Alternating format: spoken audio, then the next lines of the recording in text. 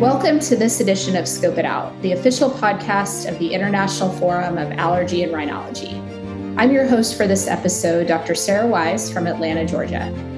Today, I'm joined by Dr. Daniel Beswick from the University of California, Los Angeles, and we'll be discussing his recent IFAR publication, Long-Term Quality of Life After Treatment in Sinonasal Malignancy, a prospective multicenter study. Welcome, Dan, and congratulations to you and your co-authors on the paper. Thank you so much. It's great to be here today. So overall, sinonasal malignancies are relatively rare, but for the patients that experience this condition and for the medical professionals that take care of them, like you and me and many of our colleagues, it can be really quite significant, at least from what I've experienced in my practice over the years. Can you discuss a bit about the impetus for this study and your overall goals in performing this work? Absolutely. So just as you said, these tumors are rare and there's only a few thousand cases annually in the United States. For those of us who treat them or patients who have this disease, we know that these tumors can have significant impacts on their quality of life, on how they go about their daily living. And the treatments that we use, while effective, at times can also have some morbidity, although we try to minimize those.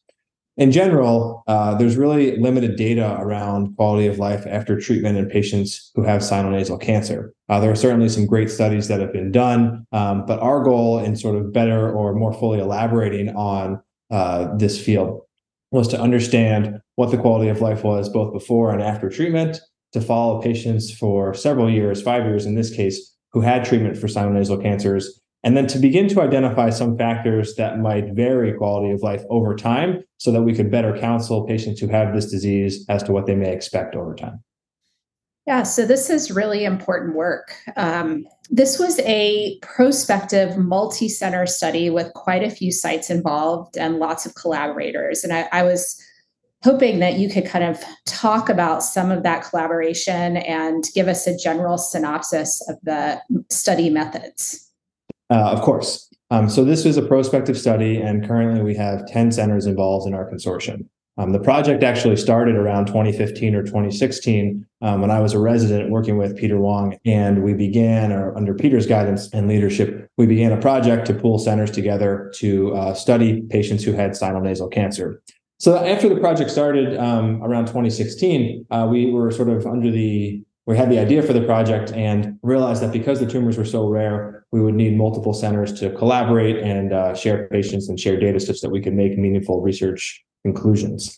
So the support for the project actually originated from a young woman who was treated for sinonasal undifferentiated carcinoma, or SNUC, in Southern California. Her name was Natalie Cole-Regans, and her family foundation has very kindly and very generously supported the project from the get-go, and we were appreciative of that.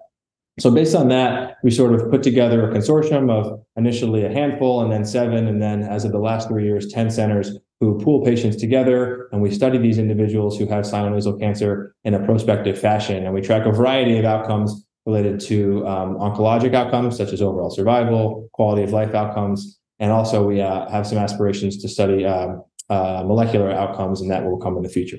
So this project specifically looked at quality of life over time and after treatment in patients who had sinonasal cancer. So again, this is a really collaborative project, and we have great collaborators from all over the country. There are 10 sites currently participating and helping enroll patients and analyze data. And so a project like this wouldn't be possible without the collective group. And so I want to say thanks to all the co-authors and collaborators on the project.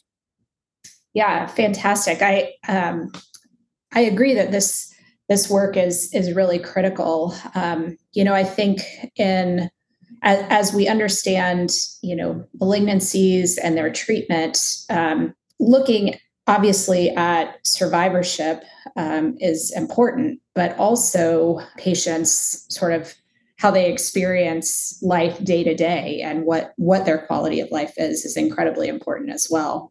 So let's move on to your results. If you could tell us what you found in your analyses in this study and really describe some of the major key findings. Absolutely. So what we did in this study was we enrolled adult patients who had a confirmed diagnosis of sinonasal malignancy across histologies. We looked at their quality of life at baseline, that is before they underwent treatment, and then we looked at their quality of life in a longitudinal fashion out through 5 years after treatment. We did this via electronic administration of validated quality of life outcome measures. One measure that many of us are familiar with is the 22 question sinonasal outcome test, or SNOT 22. And the other measure that we use, which evaluates generalized quality of life, is the University of Washington Quality of Life Scale. We put a variety of relevant patient demographic and disease factors into multivariate modeling, and we use a technique called piecewise regression because there was an inflection point in quality of life over time, and we felt that this allowed us to get a more accurate representation of the factors that influence quality of life. And so, our overall, we had 194 patients who were able to be included in the study. And our first interesting finding was that quality of life, both from a sinonasal perspective and from a generalized quality of life perspective, was quite low at pre-treatment baseline, and in all domains improved after patients had treatment. So this occurred in the sinonasal domain, as well as also in the physical and social/emotional domain of the University of Washington Quality of Life Scale. So the finding was consistent across 3 different domains in our analysis. So essentially, patients come in with tumors and they have a variety of symptoms related to that. We know that some of the interventions, surgical and non-surgical, that we offer and use for patients also has some morbidity, but we were interested to see that over time, quality of life actually improved after treatment through all domains. So that was our first finding. And then we began to look at which factors influenced sinonasal quality of life over time. And here again, we use multivariate piecewise regression analysis. And there were several factors that correlated or were associated with worse quality of life over time. These were involvement of the pterygopalatine fossa by the tumor, patients who underwent open resection compared to patients who were treated non-surgically, and then patients who underwent adjuvant radiation therapy as well. So these individuals had worse sinonasal specific quality of life or worse SNOT 22 scores over time after they were treated. Another finding we looked at was how did patients function physically and what was their physical quality of life? And so to do this, we used one of the 2 major domains of the University of Washington Quality of Life Scale. So this is a scale that's validated and used in patients with head and neck cancer. It's commonly broken down into 2 domains. One is the physical domain, and the other is the social or emotional domain. So patients with sinonasal cancer had worse physical function or physical quality of life at baseline, and then over time, after their treatment, continued worse physical quality of life on this questionnaire was predicted by several factors. These included open resection compared to patients who underwent endoscopic resection, neck dissection, which makes sense because they may have some morbidity related to that, involvement of the pterygopalatine fossa by the tumor, and also males reported worse physical quality of life over time.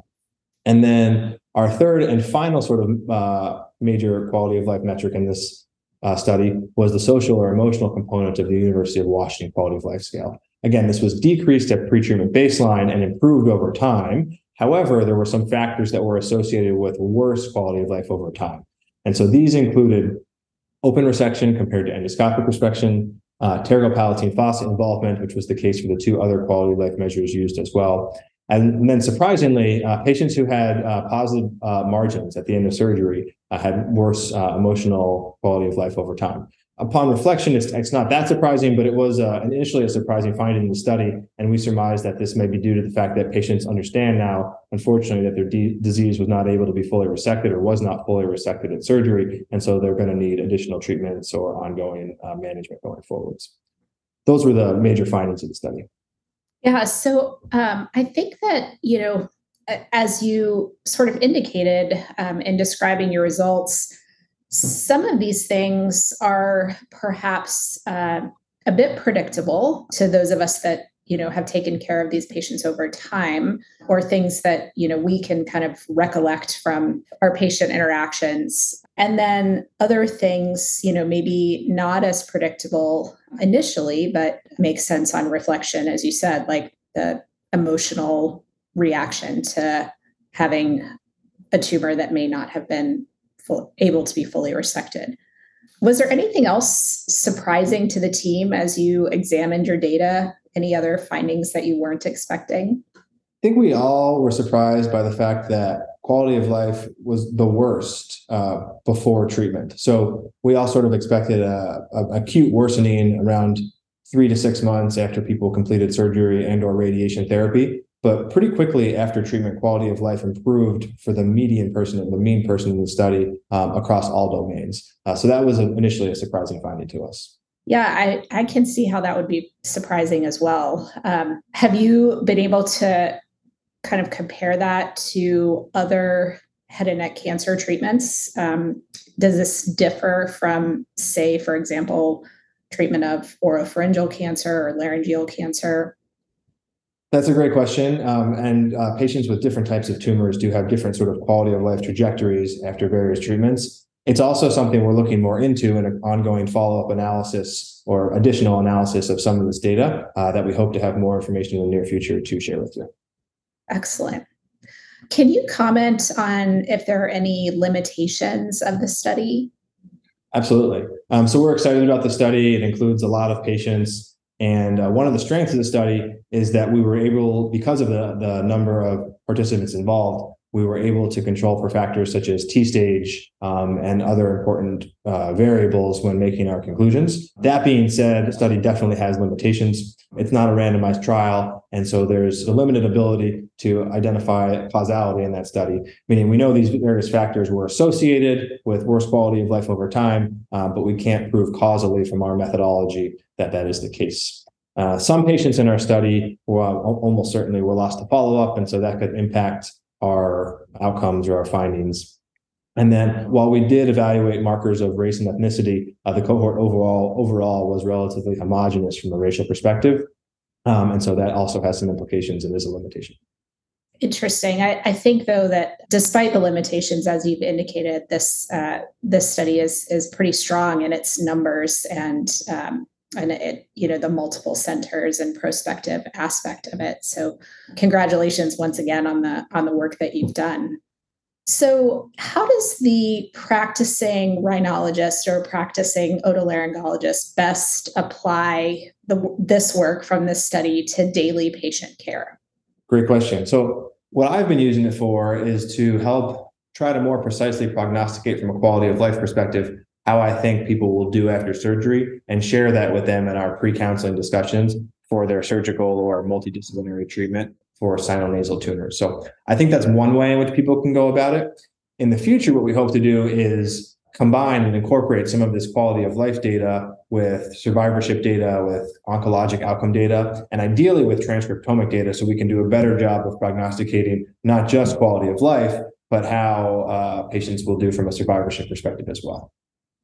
Yeah, I think this is, as I've said, critical work to kind of understanding the patient experience going through this and being able to, to counsel them and also to, clearly understand the disease process overall. What's next? Is this group doing in the future? There's a lot going on. So we're working on additional follow-up studies on quality of life. We're looking at some different components of the SNOT-22 domains. We're looking at different areas of the University of Washington quality of life scale, the two main outcome measures that we use in this study.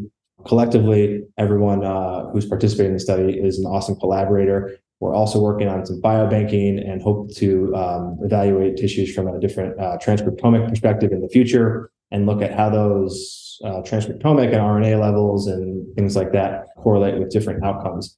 The goal would be if we can, use additional tissue from a biopsy to identify additional treatments, immunotherapy potentially, or other strategies that might help better understand this sort of nebulous and multiple histology thing that is sinonasal malignancy. Yeah, I think that's, one of the interesting things that I saw from looking at your work is that it does include lots of different, histologic types. And I think that that's inherent to sort of the sinonasal malignancy disease process. But overall, incredible work that you've done. So thank you for joining me, Dan. Really encourage our listeners to get the manuscript, review it, understand it, and hopefully use it in your practice. This has been an excellent discussion. And again, congratulations to you and your colleagues on your publication. Thanks so much for having me.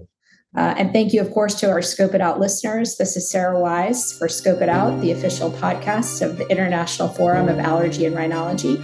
I'm signing off for now, and we'll see you next time. you.